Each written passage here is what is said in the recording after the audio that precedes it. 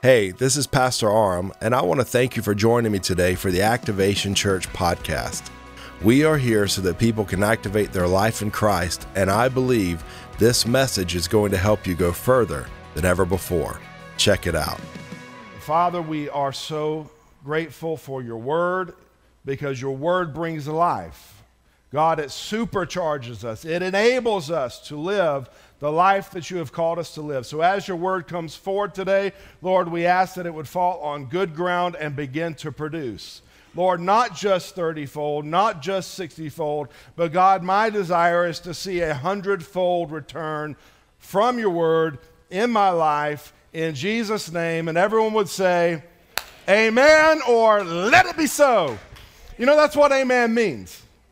When you hear somebody say amen, it means let it be so. I am claiming what God is saying as my own. So over the years, I've collected quite a bit of keys. This is just a few of the different keys that I have collected. I don't have all of them anymore because some of them have been lost, some of them have been discarded, some of them have possibly been even swallowed by one of my children. I don't know, don't judge me, don't judge me. But there was a time in my life where I had to carry all of these keys. And I felt like a middle school janitor that you could hear coming from a mile away. You knew Aram was coming all by, if you heard the jingle of my keys. And the reason I had to carry so many keys was when I worked at my father's church, he had 3 large buildings there. Each building took different keys. And then within the buildings, there were rooms that led to rooms. So I would have to have a key to get me into the building, Bob, but then I would come to a hallway that would take a completely different key, which would lead me into a hall full of rooms that I needed more keys for. I'm sure that things have been simplified by now, but this was back in the 1900s, and we needed keys. Each key unlocked a different door. Each key performed a different function. On this keychain right here, I've got my office key. This key will unlock my office, but it will not unlock my house. Right here, I've got my American flag key, which is the key to the front door of the student building. It will unlock the student building, but it will not unlock this building. Are you following what I'm saying? Every key is designed to unlock a different door. The reason that's important to understand is because within the kingdom of God, Jesus has given us some keys. Turn to the person next to you and say, he's given me some keys. He doesn't just save me, but once he saves me and brings me into the kingdom, he then gives me some keys to experience the kingdom, and every key does something different. In Matthew, the 16th chapter, verse 19, Jesus says, I will give you some keys to the kingdom of heaven. Now let's stop right there for a moment. The kingdom of heaven has order, structure, design, and protocol. You don't just come and go however you please when it comes to the kingdom of God. And this may be a news flash to some of you, but you don't get to call the shots. Because within the kingdom, there is a king. It's not a democracy. It's not like the United States of America where you have a vote. Within the kingdom, you have no vote, you have no say. The king decrees, and we are called his subjects, which means we are subjected to his rule. We come under his rule. And if we are willing to come under his rule, then we can experience his favor, his goodness, his mercy, and his blessing. Somebody say, I got to come under. So when we talk about these keys, we have to understand that he has given us these keys to perform different functions. And if we do not use them, then we're not going to unlock any doors. Are you following what I'm saying? So Jesus says, I will give you the keys to the kingdom of heaven. Whatever you bind on earth will be bound in heaven. Whatever you loose on earth will be loosed in heaven. Each key gives you access to a different kingdom reality. It unlocks the doors. Whatever you unlock will remain unlocked. Whatever you do not unlock will remain locked. Why? Because that's what keys do. When it comes to the promises of God, there are different keys that he has given us to unlock each promise. Turn to the person next to you and say, it's different keys. It's not one key. This key may work, like I said, this key may work for my office, but it doesn't work for this building. It's the same in the kingdom of God. Each key works a different promise. For instance, Ephesians 2 says, for by grace you have been saved. Anybody know the next two words? Through faith. So if I want to receive the grace I need for salvation, it can only be unlocked through the key of faith in Jesus Christ. There is no other way to receive salvation. The only way I can receive the grace I need for salvation is through the key of faith, not through my good works, not through my haircut, not through my ability to always say the right thing. It is by grace through faith. The book of Proverbs says that the fear of the Lord is the beginning of wisdom. So what is the key that unlocks wisdom in my life? It is the reverential fear of the Lord. Are you following what I'm saying so far? Joshua 1:8 says, this book of the law, talking about the word of God, shall not depart from my lips, but I shall meditate on it day and night so that I may be careful to do everything written in it. Then you will make, notice that, you will make your way prosperous.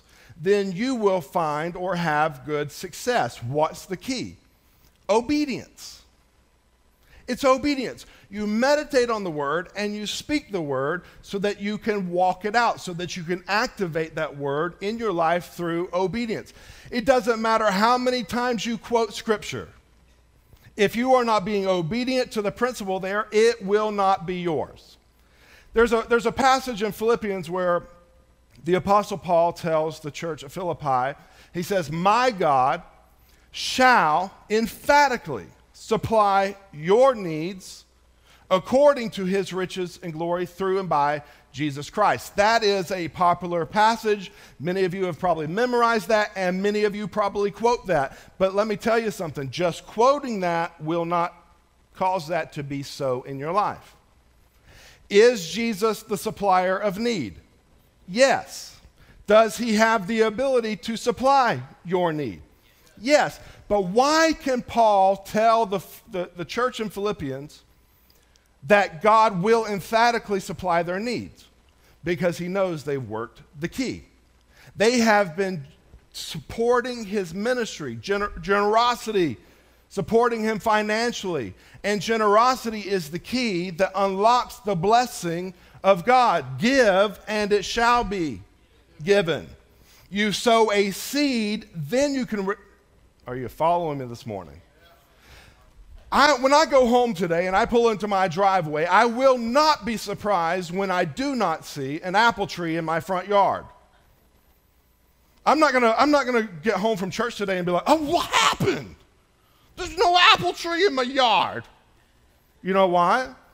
Because I have never sown an apple seed in my yard. If I'm not going to use the key, then I cannot expect the door to be unlocked. Every principle has a key.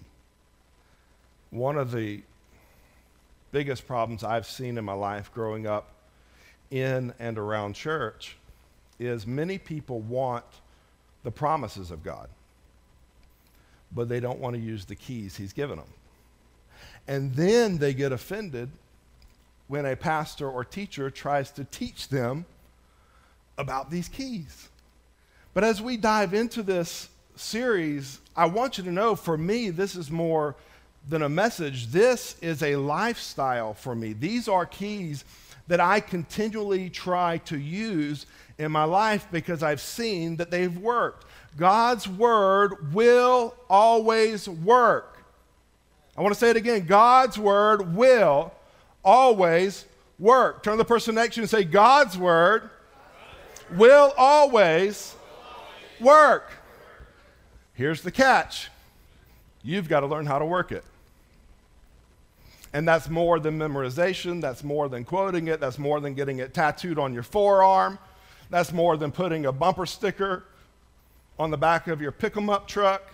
That is actively walking it out in your life. As a matter of fact, faith, which is a key we'll talk about in this series, faith by itself is not enough.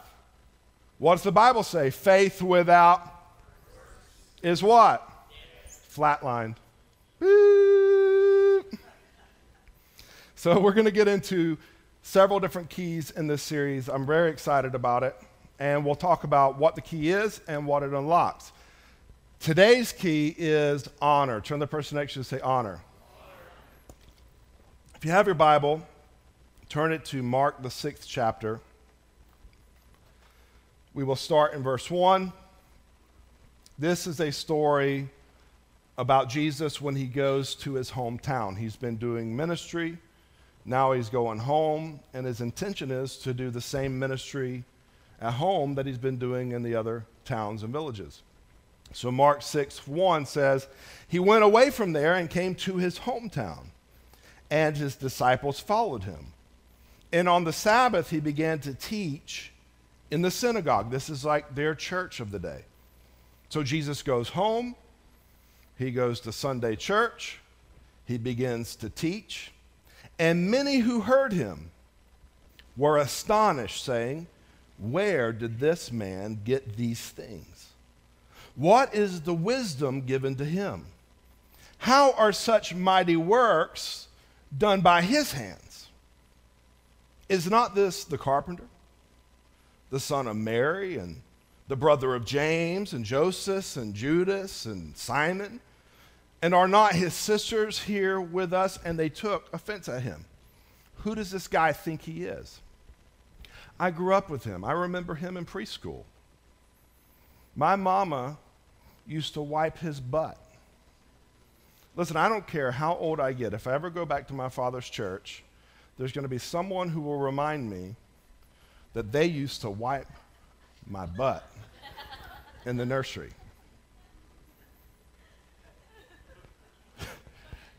It's not really necessary information for me anymore. Thank you. I appreciate it. But that's what they're doing here with Jesus. He goes to his hometown. He is teaching. And all they can see is the boy they grew up with. All they can see is the kid they played kickball with. All they see is the kid that they used to clean up after in the preschool class. And the Bible says in verse 4, and Jesus said to them, he responds to the way they're treating him by saying, a prophet is not without honor except in his hometown and among his relatives and in his own household. Why? Because of familiarity. You have to be careful what you become familiar with, because it is possible that you become so familiar with something that you begin to treat it as common. Ladies, can I help y'all out this morning? Okay, Jonah, you're the only one that's going to get this help this morning because nobody else wants it. Men, when you met her, remember all the things that you did and went through to get her. If you want to keep her, if you want to watch her blossom into the fullness of who she can be, you better pursue her the same way you did when you first met her. If you get familiar with her and you start treating her as common, you are not going to get a very good result. I've always told people, in every man there's a prince and a punk. And ladies, you will get the one you speak to. Well, it's the truth for ladies too. In every lady there is a queen and there is a queen bee. We'll just leave that there. But ladies, does that help you out? So men, buy her some flowers, buy her some chocolate. Ladies, send me a thank you card later. You're welcome. I saved your marriage. It's not even a marriage series. But today we're talking about honor. And we cannot treat holy things as common. So Jesus says a prophet is not without honor except in his own hometown and among his relatives and in his own household.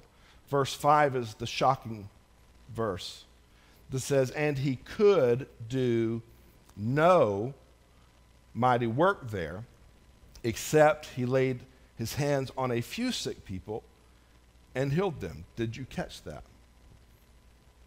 The Bible says he could not do. It does not say that he chose not to or that he would not. It says he could not. This is the man. Everywhere he goes, miracles happen. Blind eyes are open.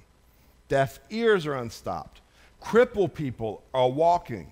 People with leprosy, which is a terrible skin condition, they are being healed. Miracle after miracle, sign after sign, wonder after wonder are following Jesus everywhere he goes until he gets to his hometown and the miracles pump the brakes because they did not honor him for who he was. They did not honor the gift that was in his life. And when you do not honor a gift, you cannot receive from that gift. Does that make sense to you? You can only receive from something or from someone that you honor. So honor is a key that will unlock the gift of God in your life. It's one of the keys that moves you from being in the proximity of a miracle to the middle of a miracle. Think about that. Everybody on that day is in the synagogue with Jesus, the miracle man.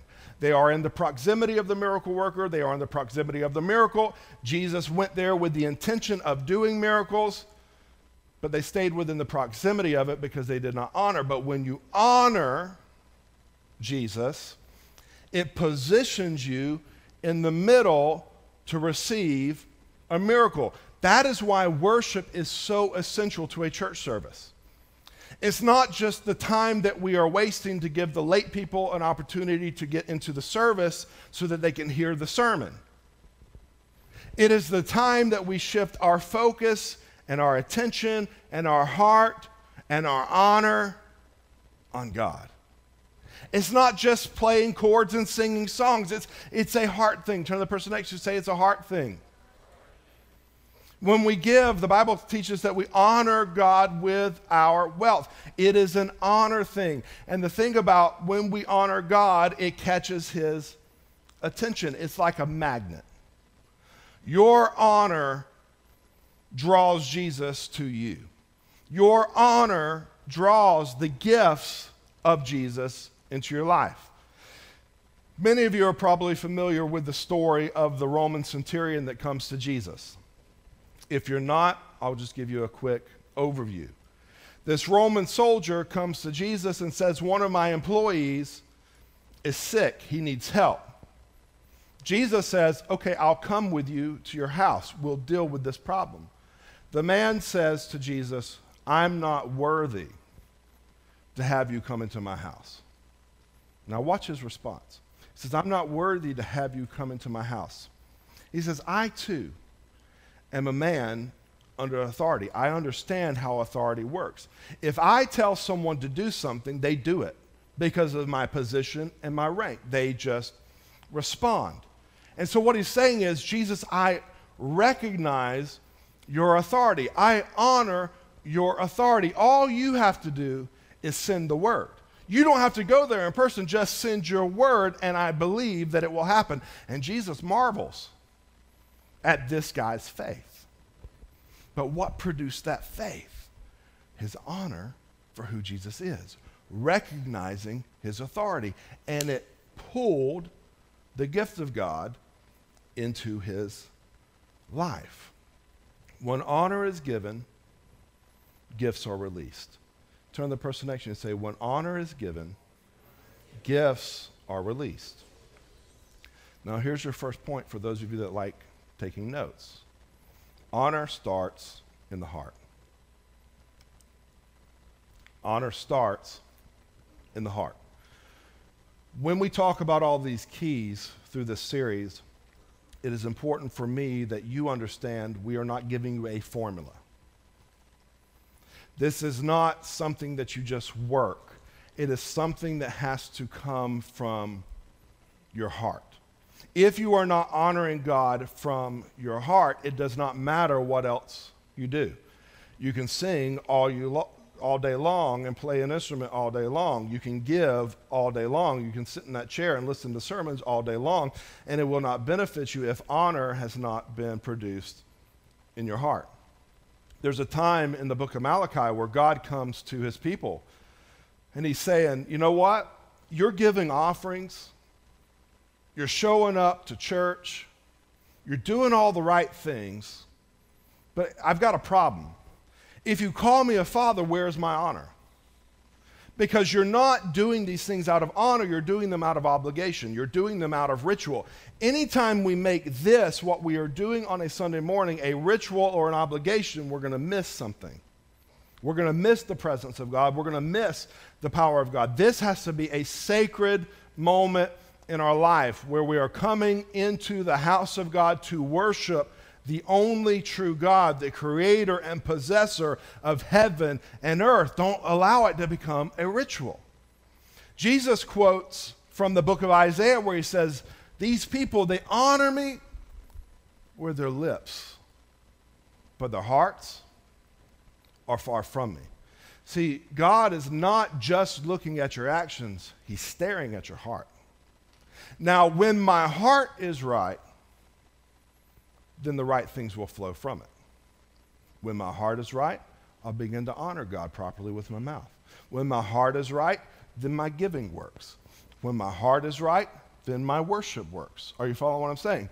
Honor is a key. Turn to the person next to you and say, honor is a key. But it's not a formula. It's not a formula. This is not something you can just try to, all these keys, take it and say, well, I'm going to work this formula. No, if it doesn't start from your heart, it is meaningless. If church becomes a ritual or an obligation instead of a passion, you are going to encounter locked doors. If you only show up because I'm your friend and you think I'll get upset if you're not here, you're going to remain behind locked doors. If you're only coming because somebody is dragging you, you will remain behind a locked door. It cannot be an obligation. It has to be a passion, and we have to see this as a privilege. If anything that the whole COVID thing taught us, it should have taught us how valuable our coming together as the body of Christ is, because it like that was taken away from us. You know, we always talk about like overseas, you know, they're not allowed to legally gather together in the presence of God, and we've talked about that. Like one day that could happen to where they're going to put guns in our face and, you know, tell you if you go to church, you're going to jail. That didn't even have to happen. A cold happened, people started getting sick, and the church was shut down. And then when we were able to, when I say we, I'm talking about the church globally, when the church was able to start coming together again, I thought, man, people are going to flood through the doors. And it was the exact opposite. We actually had to rebuild our church. We started back with 30 people. We went from being close to 200 down to 30, and we've had to rebuild from there. Thank God that he's been with us through that time, and we've prospered and made it this far, because there are some churches that never made it. They had to close their doors forever. Why? Because people do not value or honor God. They'll say they do. They'll say they do. They'll say they honor God, but it's lip service. It's not from the heart. It's like writing $1 million check right now. Most of you in this room, including myself, if you wrote $1 million check, it would be meaningless because you don't have the bank account to back it. That $1 million check only has value when you've got at least $1 million sitting in that account. Are you hearing what I'm saying? So it's not just what we're saying, it is seen through our actions. Let me tell you something, church. If we will decide from this day forward that we are going to honor God We're going to honor the things of God. We're going to honor the things that God has established, like his church. It's going to become a priority in our lives. When we come in here, we're going to shake off the burdens. We're going to lift our hands. We're going to worship him. We're going to praise him. We're going to celebrate him. When that happens, we will see a move of God like we've never seen before. You want to see the presence of God move and sweep through. You want to see revival. Revival will start when our hearts are turned back to God. In Malachi, he says, return to me. Return to me. Church, that's the cry today. Return to me. Return to me. If church becomes a ritual or an obligation instead of a passion, we're going to encounter locked doors. Honor places value on God. It touches the heart of God, and he responds to the heart that is toward him. There's a verse in the Bible where it talks about God's eyes are running throughout the entire earth, looking for someone whose heart is toward them, because when he finds them, he'll show himself strong on their behalf. That's a key. Pursue God. Go after God. Draw near to God. He'll draw near to you. Are you seeing that? All through the scriptures, if you'll start paying attention as you read, you will see keys all through the scripture. And anytime you see a promise, you will find a key there that unlocks it into your life. When we talk about honor, it's not just honoring God that matters. When we talk about true biblical honor, it also deals with how we honor one another. Because there are gifts that God has placed in each and every one of us that can only be tapped into through our one word. You want to guess what it is? Honor.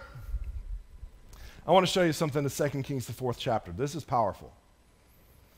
2 Kings, the 4th chapter, starting in the 8th verse. One day Elisha went on to Shunem, where a wealthy woman lived, who urged him to eat some food. So whenever he passed that way, he would turn in there to eat food. And she said to her husband, behold now, I know that this is a holy man of God, who is continually passing our way. Let us make a small room on the roof with walls and put there for him a bed, a table, a chair, and a lamp, so that whenever he comes to us, he can go in there. Now watch this. Verse 11. One day he came there, and he turned into the chamber and rested there. Now let's just stop there. The reason he is here in the first place is because of this word honor. She recognized this is a man of God. He's traveling. He needs food. She fed him. Then she was like, you know what? We got to do more for this guy. I don't want to just feed him. I want to make a room for him. I want to give him a desk where he can study. I want to give him a lamp where he can study. I want to give him a bed where he can lay down and take a nap if he needs one. So now we're at verse 11. One day he came there. He's passing through town. She makes good shrimp and grits. He's tired. He wants to eat, take a nap. So he turned into the chamber and rested there. And he said to Gehazi, his servant, call the Shunammite. When he called her, she stood before him, and he said to him, say to her now, see, you have taken all this trouble for us. What is to be done for you? You've shown me honor. You've shown me respect. You've done something that other people would not do for me. See, other people want me to walk through town and give them the miracle, but you've taken time to make a place for me. What can I do for you? She put a demand on his anointing. She put a demand on his gift through her honor. He said, would you have a word spoken on your behalf to the king or to the commander of the army? She answered, I dwell among my own people. And he said, well, what then is to be done for her? Gehazi answered, his servant, and said, well, she has no son, and her husband is old. He said, call her. And when he called her, She stood in the doorway, and he said, "At this season, about this time next year, you shall embrace a son." And she said, "No, my Lord. Oh, man of God, do not lie to your servant. Don't get my hopes up." But the woman conceived, and she bore a son about that time the following spring, as Elisha said to her. She desired a child and she did not have the physical ability to make it happen. But her honor brought her into contact with someone who could. Now the story gets better. As the boy grows a little bit older, he's out working one day. He gets sick. He dies. But this lady has Elisha on speed dial because they've developed a relationship based upon her honor. She has access to Elisha that other people do not have. Not everyone gets to call Elisha. Naaman, think about this, Naaman was an important man. He shows up to Elisha's house. Elisha doesn't even get out of the recliner. He tells the servant, "You go deal with him." This lady, the boy dies. She goes, finds Elisha. He drops everything that he's doing. He goes to her house, and by the power of God, brings a resurrection to that child. Why? Because of honor. Unlock the door. Fast forward in the story. God lets Elisha know that a famine is coming. It's going to ravage the land. It's going to destroy everything, and it's going to last for 7 years. You know who Elisha thinks? You know who I got to call and let know about this? The Shunammite woman. Why? Because he's got relationship with her through honor. He calls her and he's like, "Hey, girlfriend." I don't know if Elisha talked that way, but it's fun, right? "Girlfriend, famine's coming. You need to split town, go somewhere that there's going to be some food and provision until it's over. It's going to last 7 years." So she goes. It saves her and her family, this news that she received because of what? Honor. But she's gone for 7 years, and in this time, her home and her property is all taken. It doesn't belong to her anymore. So she decides, "I'm going to go back home. I'm going to go to the king. I'm going to appeal to him and ask him if he'll restore my property and my home back to me." When she gets to the king's chambers, the king is in there talking to a man named Gehazi. Anybody remember him from the story earlier? He was Elisha's servant. They're having a phenomenal conversation, Bob. The king's saying, "Tell me more about this Elisha guy. Tell me more about the miracles that God did through him." So Gehazi's telling him all these miracles of everything that Elisha has done. And then all of a sudden, this lady walks into the room, and Gehazi goes, "Wait, remember that story I was telling you about the woman who couldn't have a son, then she had a son, and then the son died, and then Elisha brought him back to life? That's the lady right there." And because of that connection, tremendous favor came. And the king said, "Everything is restored to you." She created a perpetual blessing in her life through honor. See, a lot of times we can stomach honoring God even though we don't necessarily want to do everything that it takes to honor God. We don't really want to work all those keys. But we get it. He's God. We should, throw a little bit his way. But when it comes to honoring people, who's he think he is? I used to wipe his bottom. As soon as you do that, you will miss the gift of God in their life. That's why the Bible, Bob, talks about knowing no man after the flesh. Because as soon as I just see you as Bob the mechanic, the husband of Joni, I'm going to miss a valued treasure that's inside of you. I've known Gavin, he's sitting here on the front row. I've known him my entire life. But as soon as I just see him as Gavin, the kid I used to hang out with, I'm going to miss a gift that God's placed in his life. And if he just sees me as Aram, he's going to miss the gift that God has placed in my life. It will not be unlocked because there is no honor. Romans 12, verse 10 says, "Show love to one another." And here's my favorite part. "Outdo one another in showing" what? Honor. How many of you are like super competitive people? Not many.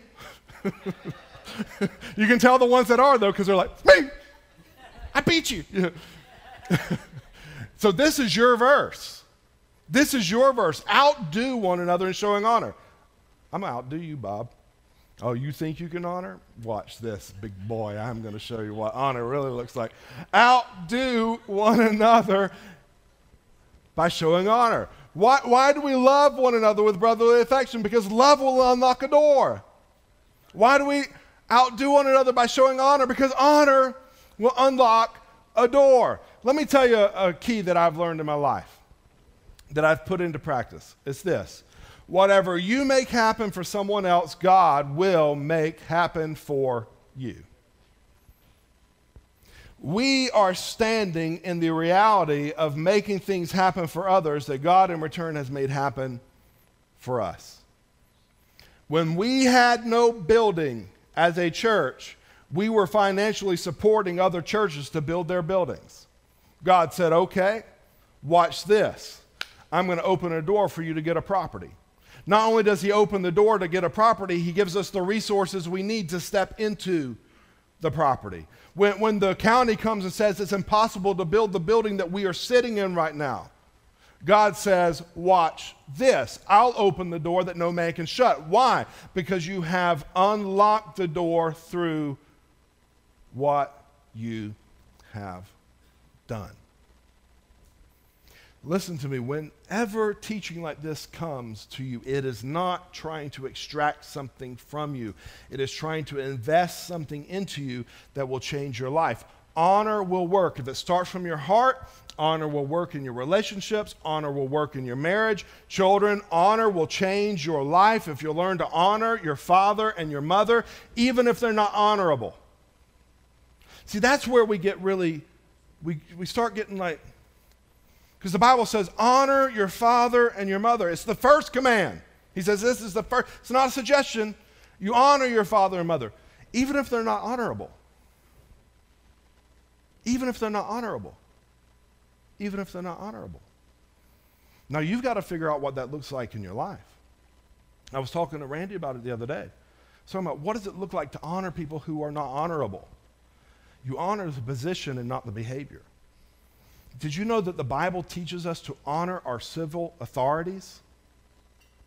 Even when they're not doing what they need to be doing. When Peter tells us that, and he says, honor the emperor, because God has placed him there. He's talking about an emperor who is killing and murdering Christians. See, this gets uncomfortable to us, doesn't it? It feels a little odd to us. Because we look at things and we go, how do we honor that? We don't honor the behavior, but we have to honor the position. Understanding, and here's what makes it available to us for us to do this, understanding that all things are in God's hands. He is working everything out. He raises up and he brings down. And so if something is happening, there is a purpose behind it that goes beyond what we see or know. Our responsibility is to trust God, to honor God, and to watch him work. And I promise you, he will work it out. But sometimes that working it out looks like judgment. Can I just put my prophetic pants on for a second here? Sometimes the work of God in our life looks like judgment. And let me tell you what the coronavirus was. It was a part of a judgment that was coming to separate the wheat from the tares. They've grown together, but God says, now I'm going to start to differentiate between them. We're going to see where your heart really is. We're going to see where your life really is. We're going to see who are the true believers and those that are not. And guess what? We've seen that happen over the past 2 or 3 years. We've seen people who thought they had amazing faith be swept away. But we're still here. We're still here. We're remaining because there's still a purpose for us. The other night, I dreamed, it was last Sunday night. It shook me to my core. I woke up just repenting.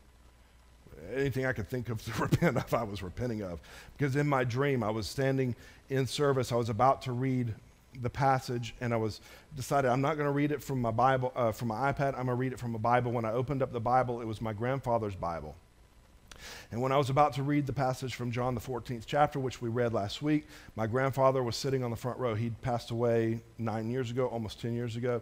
He was sitting on the front row, and he began to read a different passage other than John, the 14th chapter. As he was reading it, I was trying to determine where in the scripture he was reading from. I was trying to look over, and he stood up, and he started walking to the stage, and he started prophesying. And he started prophesying judgment. And he started saying, you know, this has gone on for too long, and I'm starting in my house, and I'm starting with my shepherds. It's time to get your life right. That's what he was saying. That shook me. In my dream, I was on my knees, like begging for mercy from this weighty word that was coming, because I want to be found on the right side of the kingdom. That doesn't mean I do everything right. But when Jesus comes to my house, I want him to find honor. I want him to find love. I want him to find respect. I want him to find all of these things that he desires from us. Church, let this day be a day that changes you forever. In your heart, like this, today things change. I'm going to start sorting through my priorities. I'm going to start looking at what really matters in my life. Am I giving place to God in my life? Am I creating space for him to move? Many times we want God to move, but are we creating space for him to move? When you read through the book of Acts and you see all the mighty miracles that are happening, and people want to go, well, that doesn't work that way anymore. The reason we don't see it to that level anymore is because people are not giving God the attention they were giving him back then. They weren't distracted by Facebook and social media and CNN and Fox and CBS and all these things. They weren't distracted. Their kids weren't doing all this. They weren't distracted. You know what they were doing? They were getting together with one another. They were studying the Word of God. They were eating together. They were receiving communion together. The apostles were devoting themselves to the teachings, and people were getting saved, and miracles were happening. At some point, we've got to get back to that place to where God is God, and he is the one that matters. Church, hear me. Like this that we are experiencing now is a temporary situation. It doesn't matter how long you live, it's temporary. James says it's like a vapor. It's here 1 minute, it's gone the next. But one day, Alan, we stand in eternity. Forever. Forever. And it's not just where you will spend eternity. Most of us have a grasp on that, heaven or hell. It's not just where, but how you will spend eternity. Because there are rewards attached to the work that we do. Do you comprehend? Do you understand that? It's not just trying to make it to heaven one day. It's trying to get in there with some rewards based upon the work that we've done, based upon our heart, based upon how we obeyed God, based upon how we moved when he said move, based upon how we followed his Spirit. Today, honor comes to this house. I speak that today. Honor comes to this house. We will no longer walk through the doors of this church and treat it common. We will no longer treat the person sitting next to us as common, because honor comes to this house today, in Jesus' name.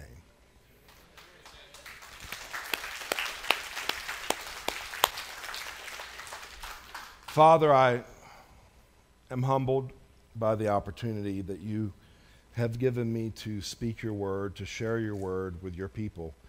And God, my desire is that it would take root in all of our hearts, mine included, Lord, that it would begin to mold us and shape us into your image, into the people that you've called us to be. God, you have designed us to be a representation of who you are, which means we should look like you, we should talk like you, we should walk like you, we should respond like you. So, Father, today I ask that that would be done here at Activation Church. Lord, I ask that you would draw our hearts to you. Lord, I ask that you would cause us to make you a priority in our life. Understanding, God, that it's not a religion. This whole thing was never about a religion. Jesus, you didn't come to start a religion. You came to establish a way for your children to come back into relationship with you so that we can be a demonstration of who you are in your kingdom here on this earth, the place that you have given us to dwell and to have dominion over. So God, we need you to transform us. Holy Spirit, we need you to fill us. Right now, I just want to give you an opportunity where you are to receive the Holy Spirit. To allow the Holy Spirit to completely fill your heart and your life, from the top of your head to the soles of your feet, to completely consume you. The Bible talks about not being drunk on wine, but being drunk with the Holy Spirit. What does that mean? What's the comparison? The Bible's not trying to say that you should never have a sip of wine. It's trying to say that just the same way that alcohol has the ability to completely take you over, you need to allow the Holy Spirit to completely take you over, to completely consume you. So, Father, right now, in the mighty name of your Son, Jesus Christ, for everyone who wants to receive, God, I ask that your Holy Spirit would fall on them even now, God. Fill them from the top of the head to the soles of their feet in Jesus' name, who is the baptizer, who is the baptizer with the Holy Spirit. Jesus, you came to save us and to fill us with your Holy Spirit. So let it be done right now.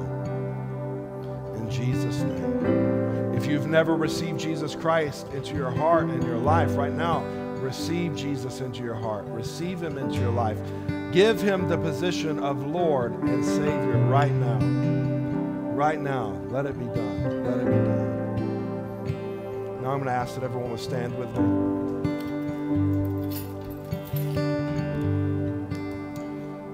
And I know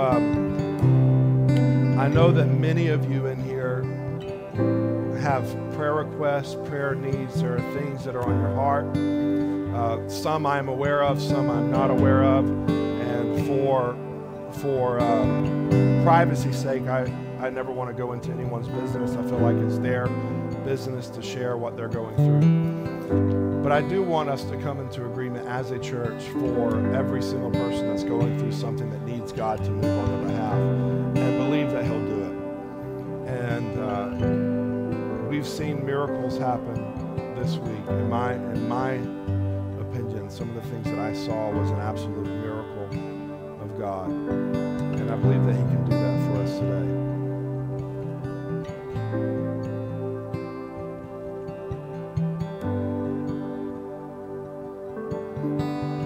Michael, right? I believe God's going to do something new in your heart and in your life today. Father, in the name of Jesus, I'm asking that you would touch Michael. I'm asking that you would meet him at the point of his need. God, whatever it is, Lord, I'm asking that you would begin to work it out. God, I'm asking that you would begin to use him in a mighty and a powerful way. God, I'm asking that you would begin to stir up the gifts that are on the inside of him. Lord, for every person in here, you know the need, God. You know what it is that we are going through.